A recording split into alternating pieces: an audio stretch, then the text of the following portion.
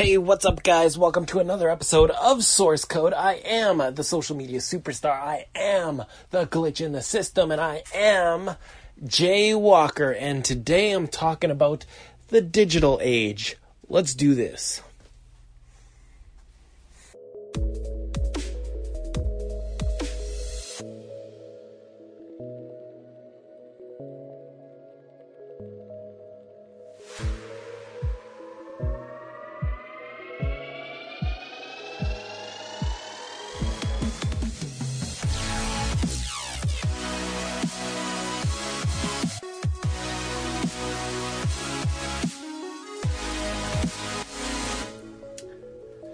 So news comes at us pretty hard and pretty fast nowadays, and I'm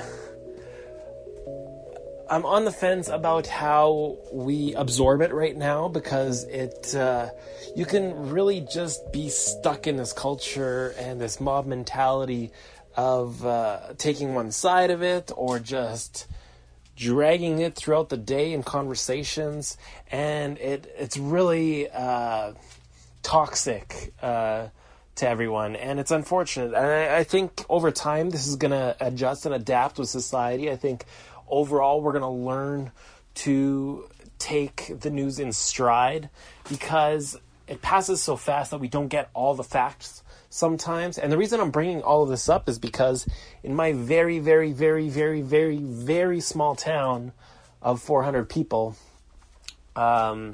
someone went on Facebook and claimed that their kid was just experienced an attempt kidnapping. And of course, everyone blew up about it. The police put out a thing looking for this person.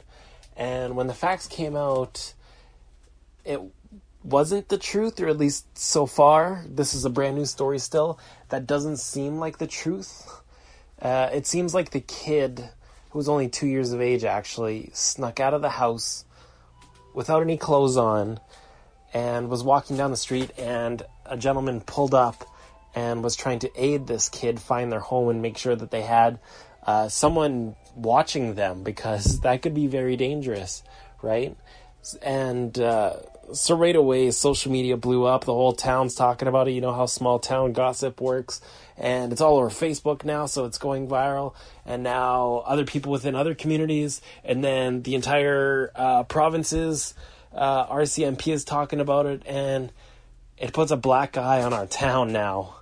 And it's unfortunate because, like I said, all the facts weren't there. People were immediately assuming things, that the kid was kidnapped for a period of time and dropped back off at home. And it's just, we need to learn as a society, as people, to take the little bit of information that we did get and wait to have context to the rest of the story. And we see this happen so often. I'm a big true crime documentary fan. I watch a lot of it with my wife. We listen to an awesome podcast, and I'll give them a shout out, True Crime Obsessed. Really entertaining stuff. If you're into that, really recommend checking those guys out. But when you don't have the entire context as to what happened, people become guilty immediately before being able to have the chance to prove their innocence. And that could be very damaging and have long-term lasting effects, not only on that person, but on its family, other people around them, the community. So many people are affected by this. And it's going to take time to learn these skills and to have everyone learn these skills, never mind the ones listening to this podcast or realizing as it happens in our world.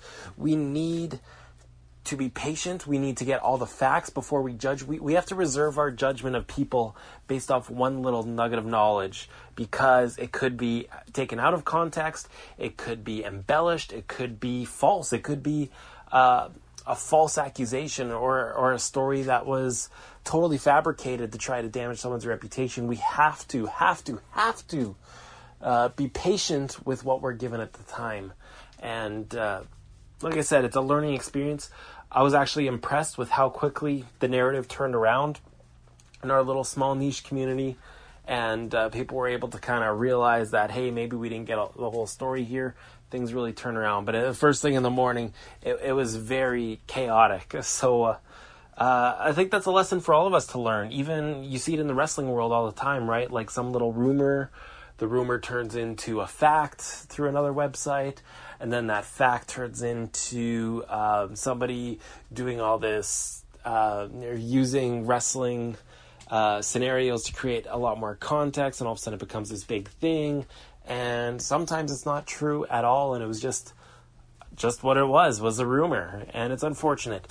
So please, anything you take, guys, let's remember, instead of diving in, creating a bigger conversation out of it sometimes, or embellishing, or just living in the now with the very little bit that you know, to create a bigger story, to get angry about, to argue about with other people, instead of doing that, take it in, be patient, wait for real facts to come out, do your homework if you're going to comment on it, and then you'll know the real truth.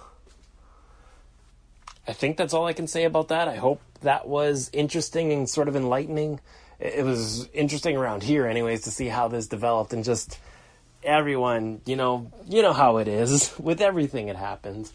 And it's just one of those things with social media that we're still learning as people. And I think it's a really important lesson to take. And hopefully that narrative gets picked up and learned over time, and rather quickly, because a lot of this is happening right now. And it's just really chaotic sometimes. And we like to blame social media, but it's really the people, and people themselves have to learn to reserve judgment.